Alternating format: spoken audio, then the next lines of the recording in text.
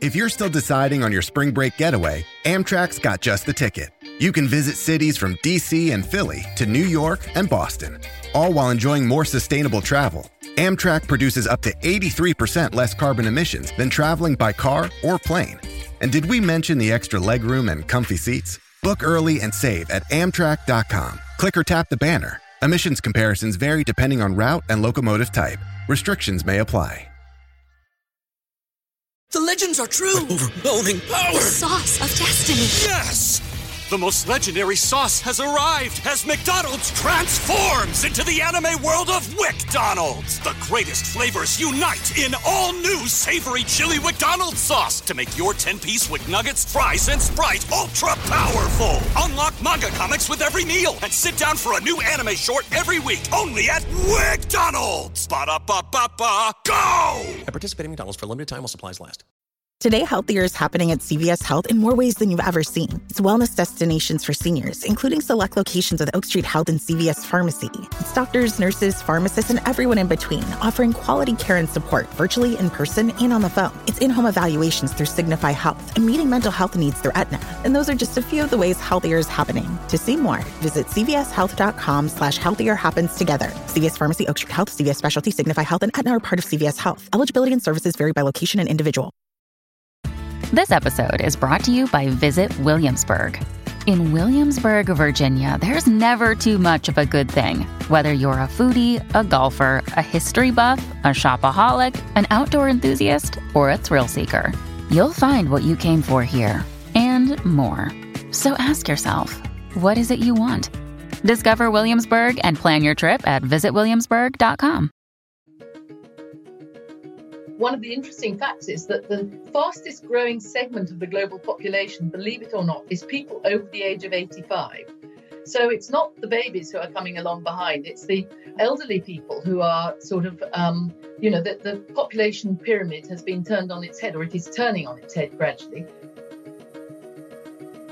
You're listening to the Science Focus podcast from the BBC Science Focus magazine team. We're the UK's best-selling Science and Technology Monthly, available in print and in several digital formats throughout the world. Find out more at sciencefocus.com or look out for us in your app store. Hello and welcome to the Science Focus podcast. I'm Alexander McNamara, online editor at BBC Science Focus magazine. As every second ticks by, one inevitable fact of life is that all of us are getting older. But as our knowledge of the human body improves, and with advances in medicine keeping us fitter and healthier for longer, the size of the ageing population is rising. In fact, the very elderly are now the fastest growing segment of the population. Along with this has come huge advances in the field of gerontology, the study of ageing, which today's guest, Sue Armstrong, explores in her new book, Borrowed Time. In this episode, we talk to her about why we age, from evolution's abandonment of us once we've served our reproductive purpose, to the aspects of our modern lifestyles that are speeding the ageing process. She explains what scientists are doing to slow or even reverse time, and whether we can expect to start using any of these interventions anytime soon. We look into a few of the attempts to avoid the issues that come with age, like extreme calorie restriction and repurposing of existing medication, and chat about the scientists aiming for immortality. Here's BBC Science Focus editorial assistant Helen Glennie talking to Sue Armstrong. Your new book is called Borrowed Time, The Science of How and Why We Age. So can you give me an overview of what the book's about and what motivated you to write it? Okay, what motivated me to write it first? I had done a previous book for Bloomsbury, who had just started their popular science imprint, Sigma, and I did a book on cancer genetics. And then they said to me, what would I like to do for a follow-up? And I had done a series of radio programs on the biology of all kinds of different things. And I did one on the biology of aging many, many moons ago. But I remember finding it very interesting. I realized there were lots of interesting avenues being explored. But particularly, I realized that this is just a massive issue. Everything one hears, you keep hearing, it's sort of in the zeitgeist, just how big this problem is of an aging global population. Because one of the interesting facts is that the fastest growing segment of the global population, believe it or not, is people over the age of 85. So it's not the babies who are coming along behind. It's the elderly people who are sort of, the population pyramid has been turned on its head, or it is turning on its head gradually. And we all know in our countries just how much our health services are struggling to sort of cope with how we look after elderly people. So I thought this is a really interesting issue to look into. Great. And you mentioned that the fastest growing group are the people over the age of 85. What's prompting that? I think it's a sort of combination of things. I think it's living standards. People are kept warm, and in the Western world, in the developed countries, people's standard of living is very high. People are not hungry. People are not cold. There's lots of medical interventions. So, if your hips are bad or your heart's bad, there's just lots and lots of things you can tinker with to keep people going. And so I think, and also, of course, infectious diseases, which used to be some time back, they used to be the big killers, and particularly also of older people that we would succumb to things like pneumonia and flu and so on. But nowadays we've got such good medication. So it's medicine and standards of living, I think, have turned the tables. Even though that seems like a great thing, people are living longer. That seems wonderful, but it is causing quite a lot of social problems, isn't it? That's a sector of society that isn't working, and who are expensive to support because of those sorts of medical issues. Is that right? Absolutely. And I mean, that's where that was my fascination with the book, and what I found so interesting actually interviewing people, because I think gerontology, the study of why and how we age, has got a slightly bad name for itself because it's slightly stigmatized by the people who are wanting to sort of push our lifespans up to sort of 1,000 years and even immortality and so on. And so I think it's sort of associated with the snake oil salesman. But in fact, most gerontology is not so much focused on pushing our lifespans up, extending our lifespans to these impossible ages, but increasing our health span, which means that they're trying to find ways of helping older people to remain healthy and to remain fit much later in life. And so you don't sort of start getting really, bad knees and a bad heart and high blood pressure and all of those sort of things for the last 20 years of your life, which makes you infirm. They're trying to find ways of making you age more healthily. And I think that's a thoroughly worthwhile endeavour. Yeah, absolutely. So how did you go about writing the book? Who did you decide to talk to? What sort of lines of inquiry did you go down? Well, I got a few contacts from when I did the radio programs, and I say that was probably about 15 years ago. So I just started looking around, and I always follow my nose in these things. I just get fascinated by a line of inquiry, and I speak to one person who says, "Oh, you should go and see so-and-so and go and see so-and-so."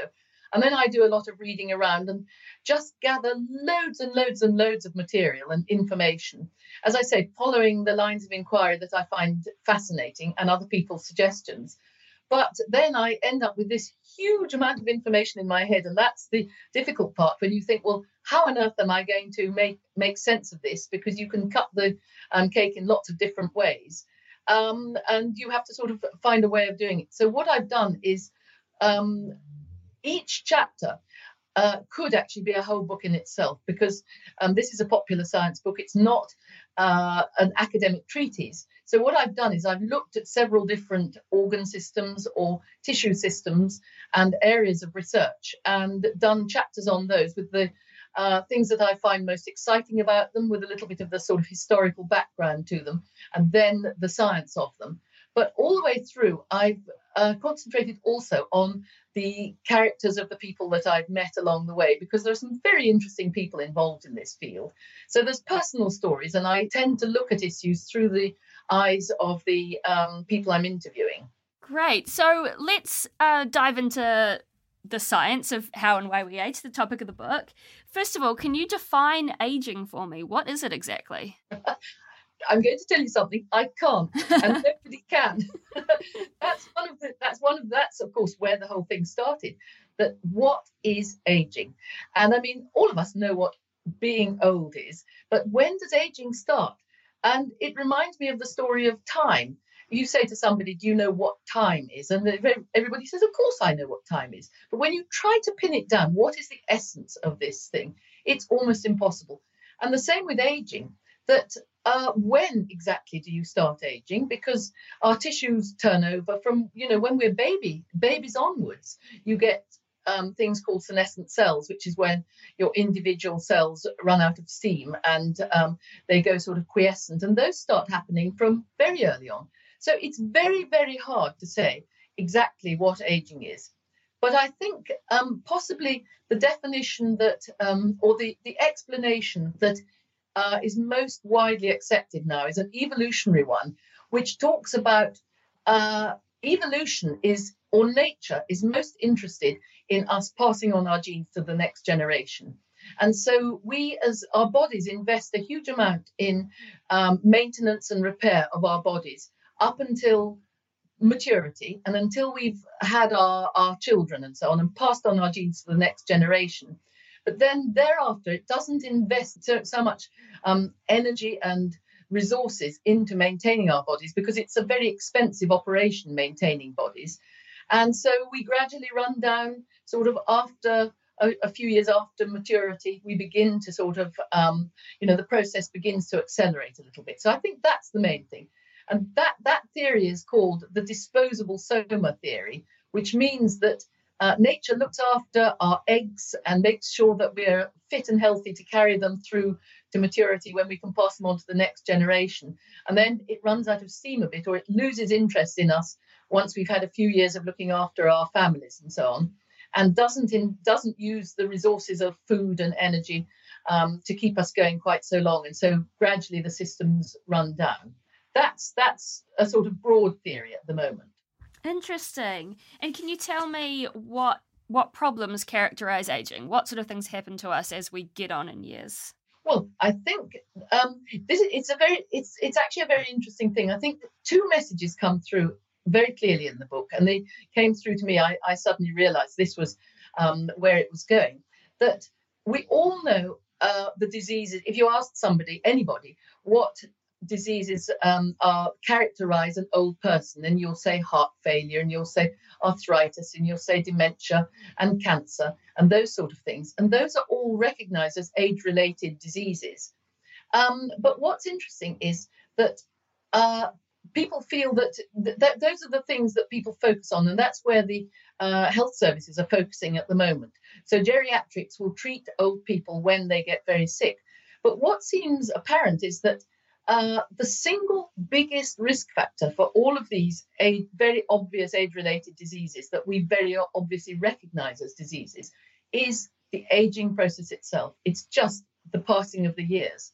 And so what gerontologists are doing is looking at that aging process and recognizing that the diseases that we recognize as diseases of aging are in fact just the end game of a long process. And so if they can intervene earlier and earlier, then you can get at the roots of many of these problems rather than just treating them when they come up. And so that's the thing. Yeah, okay. So do you think then that all of these seemingly diverse age-related diseases, heart failure, Alzheimer's, cancer, things like that, do they have a single root cause?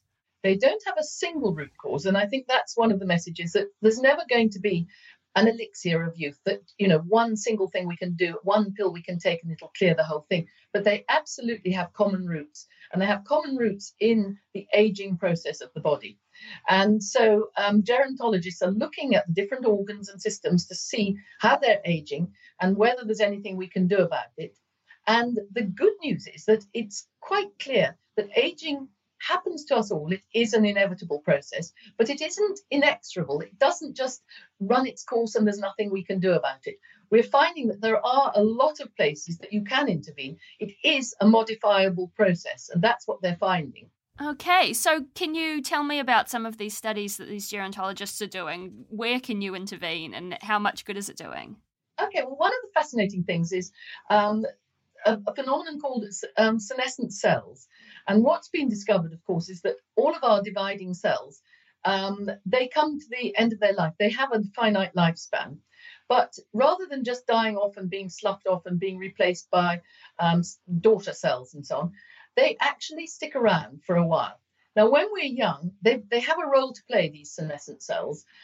They encourage the immune system to heal wounds and things like that. They send out signals to the immune system to heal wounds and things. And then the immune system itself clears them away. So there's a sort of turnover of these cells that have stopped dividing. But as we get older, the immune system itself gets older and it stops clearing these cells. And they can do a lot of harm if they stick around for too long, these senescent cells, because they secrete substances that eat away at the collagen, which is the nice elasticy glue that holds our cells together and keeps our skin nice and firm and young. And this is one reason why we get wrinkles, because the collagen is degraded by these senescent cells, which have been hanging around too long. And so that was obviously a problem, the accumulation of senescent cells. But in the labs, they found that there are ways of actually reversing the decline of these cells, getting them to be able to divide again and making them plump and healthy again. And they found that they're able to do this in quite a number of model organisms too. Rats and mice and worms and flies, all the things that they use in the labs. But there's, these things don't always translate into treatments for human beings. And so there's a long way between managing to do it in the lab and it actually being something in the clinic of clinical use. But, it's a very, very promising line, that. But I also found the talk about calorie restriction interesting, because that, again, is one of the things that we ordinary human beings don't need to go to your doctor about that. You can work on that on your own. One of the things they discovered was that there was a guy in America in the 30s who discovered that with his lab rats, that if he gave them a very calorie restricted diet, he found that he could double the life of these animals. He didn't know why or anything, but they found that this was a sort of rule across the board with a lot of the laboratory models, rats and mice and worms and flies and so on. And they teased a lot of that out. But then some people got so interested in this, they thought, wow, the evidence is so strong, let's do it ourselves. And so there are these people who call themselves cronies, which is calorie restricted on optimal nutrition. And they live very Spartan diets, and they don't, they eat sort of once a day and so on. But the evidence is that even if in human beings this doesn't extend the lifespan particularly, it quite massively helps slow down and prevent the onset of these age-related infirmities, the heart failures, other cardiovascular diseases, stroke and dementia and so on. So, there seems to be a lot in that, and I found that very interesting. In fact, I found the whole thing interesting. Yeah, so is there, in the calorie restriction studies that you looked at, are there benefits to a kind of calorie restriction that would be achievable for the general population? Calorie restriction where you don't feel hungry all the time? Well, that's the holy grail, because the people that I spoke to or read about are people who call themselves cronies, and these are people who are fiercely self-disciplined and ready to do whatever it takes to sort of cut their calories. I mean, it sounded absolutely awful to me. It really did. It sounded, I thought to myself, well, I wouldn't want to live longer anyway if I was on that diet. But I mean, one guy I spoke to was just a lovely guy. And I'd imagined they would be fairly sort of humorless evangelists, but he didn't take himself very seriously. He was lovely to talk to. A guy in Philadelphia who's a calorie restrictor. And he also discovered that if you keep your body temperature a little bit colder than comfort, that synergizes with very low calories. And so that'll actually add years to his life as well. So he was sitting there with an ice vest on in the middle of summer and having had a sort of lettuce leaf for breakfast. Oh, wow. Anyway, but the interesting thing is the more they've teased out what is actually happening biologically to give the benefits, the more they're feeling that maybe there will be drugs that you can use to mimic the effects of calorie restriction without the awful self-discipline. I don't think that means that it's going to allow you to eat cream cakes and chocolate bars just like that. But I think what it will do, and what the Holy Grail is to find ways of helping your metabolism deal with the food that comes in without the bad effects of, without too many sort of spin-offs from your metabolic processes and so on. And I think they're making progress on that too. Yeah, so you mentioned premature aging diseases. Now, your book was the first time I'd ever heard of Werner's syndrome, a disease that's characterized by premature aging. Can you describe what happens to those people? There are a number of premature aging diseases, and what happens is that one is associated with an accumulation of senescent cells.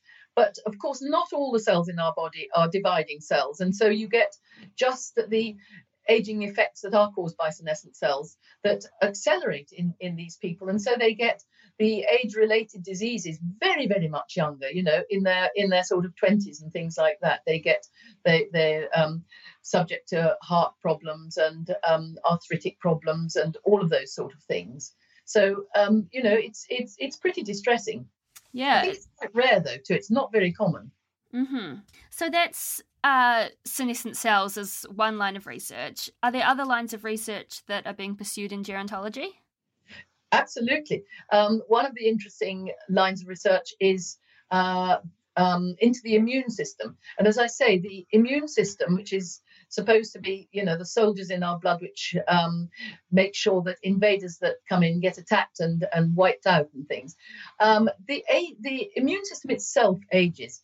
And I found that very fascinating because there are some very vivid images in that. One of the main cells of our immune systems is a little cell called the neutrophil, and it's in the bloodstream, sitting around waiting for signals from the body that it's been invaded by bacteria or viruses or cuts or wounds or something. And then this cell goes from the bloodstream, it homes in on the site of injury or site of infection, and it literally climbs through the cell walls. It cuts its way through the cell walls directly to where it's needed. And it gets there, and then it calls in the other soldiers of the immune system that are more specialized to sort of deal with the threat. But what they discovered is that as we get older, this little cell, the neutrophil, loses its sat-nav, its GPS system. And so it finds it very hard to hear where the signal's coming from, and it goes zigzagging through the tissues to try and find where the site of infection is. And it causes a lot of problems in its own right. It does a lot of damage, zigzagging through and sort of breaking through walls and so on. And it causes, it's a sort of cause of underlying grumbling inflammation in our bodies, which, is below the radar. You don't notice that you've got inflammation because you're not fevered and you don't have hot red skin and that sort of thing. But it's just a grumbling below the radar level of inflammation. And they reckon that is one of the other main causes of aging.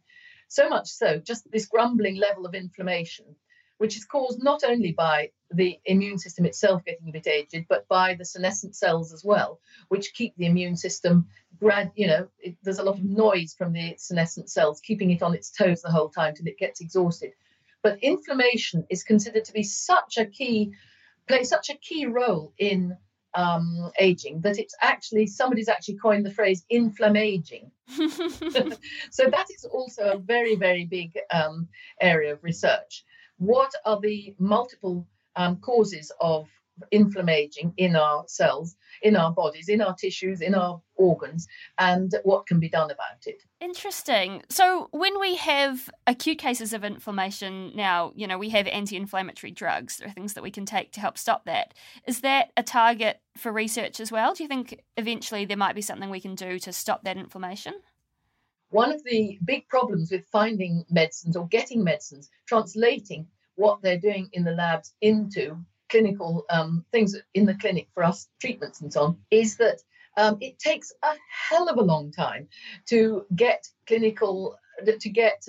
permission from the regulatory authorities and so on. So there's a very, very long road from a very promising procedure in the lab to something which is a treatment in the clinic.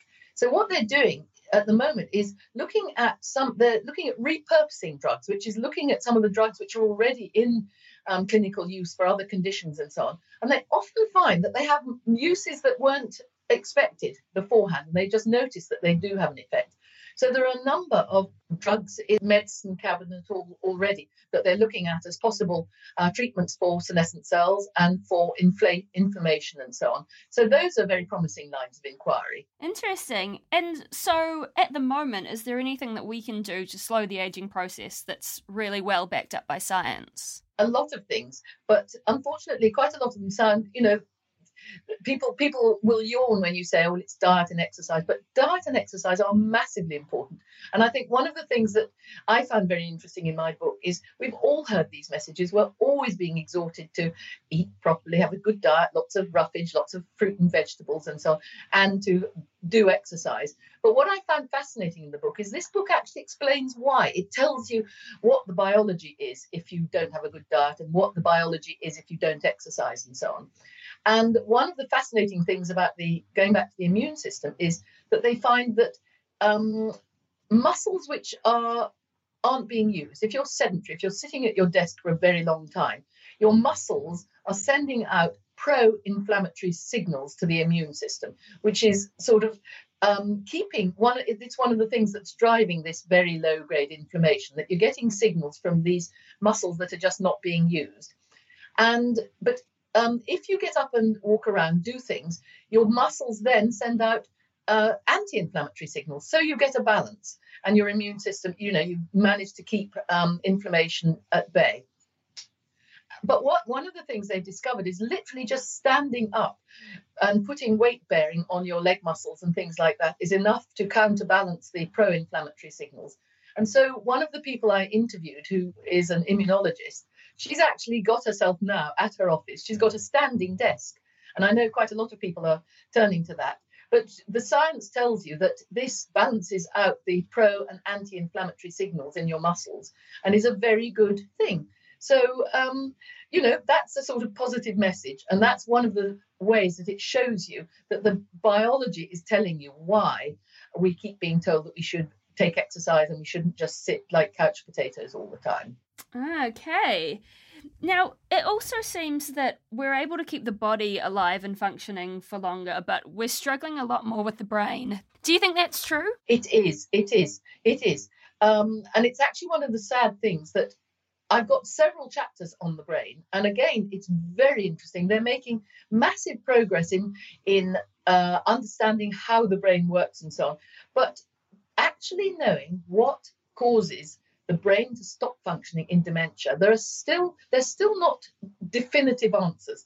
There are definitive answers to certain sorts of dementia, but Alzheimer's, still there are lots of questions to be answered.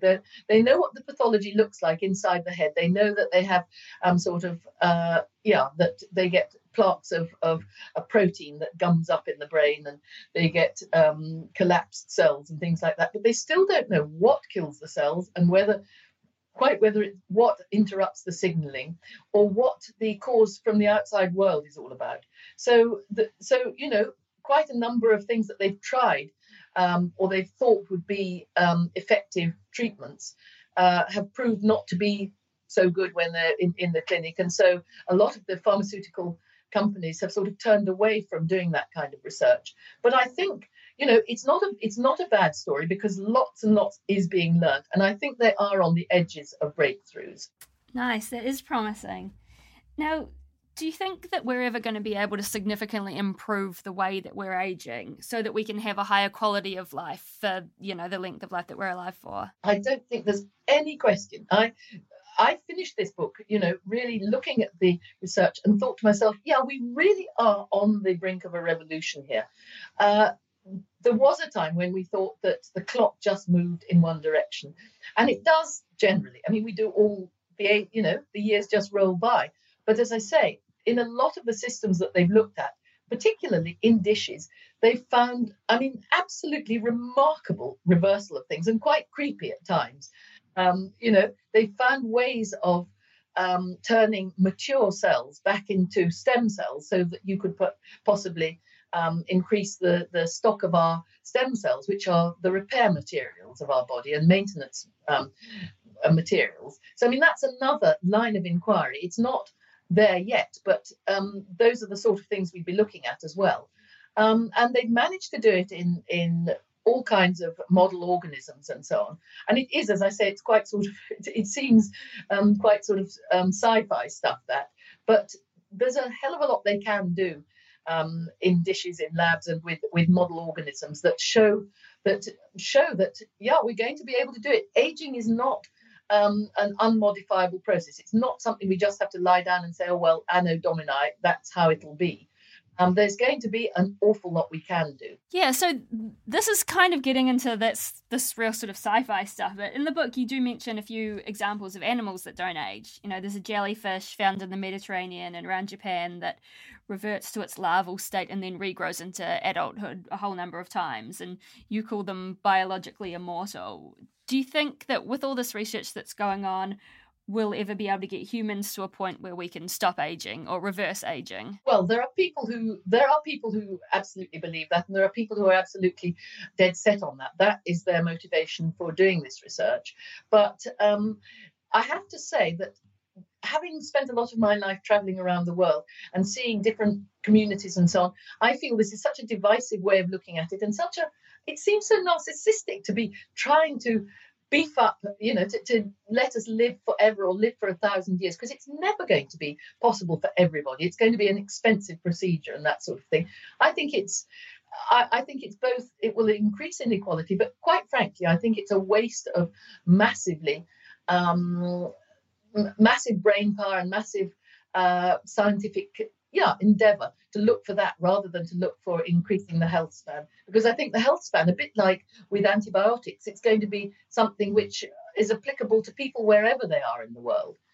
And I maybe we will be able to live forever at some point, but I don't think we're anywhere near the brink of that. Partly because one of the things that's fascinating about biology, and I mean, people have sort of said, well, why don't we just replace the bits that get faulty like we can in cars? And you can keep cars on the road forever if you just keep replacing the bits that go wrong. We do that to a certain extent in us humans. We get pacemakers and new hips and new knees and so on. But biology is incredibly complicated and messy and clever. And like we find with viruses and so on, biology will find a way around whatever we humans do. So if biology is driving towards something, it's not going to be diverted by us putting in a new sprocket or something.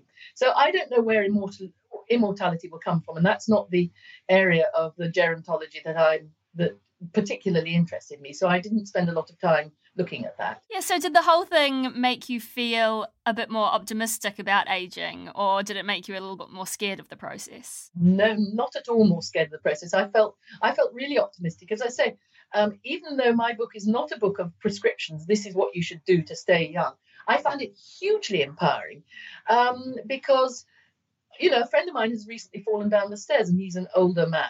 And I could tell I knew what sort of sequelae there were, what it would be, how his immune system would be affected by it, and what he needed to do to stop it affecting him too badly and so on, just to sort of keep going and to make sure he didn't get depressed and all of that sort of thing. So, yeah, I found it hugely empowering and very encouraging, actually. I feel optimistic, I really do. That was Sue Armstrong talking about how and why we age. Her new book, Borrowed Time, is available now. Thank you for listening to the Science Focus podcast. In the latest issue of BBC Science Focus magazine, the first featuring our brand new design, we explore the hidden power of the brain. We also take a look at the oldest galaxies in the universe, examine why charismatic leaders can be successful despite a lack of competence, and we introduce a new section called Reality Check. As always, there's much, much more inside. And don't forget to tweet us at Science Focus and let us know what you thought of the episode and who you'd like us to speak to next. Thank you for listening to the Science Focus podcast from the BBC Science Focus magazine team. We're the UK's best-selling Science and Technology Monthly, available in print and in several digital formats throughout the world. Find out more at sciencefocus.com or look out for us in your app store.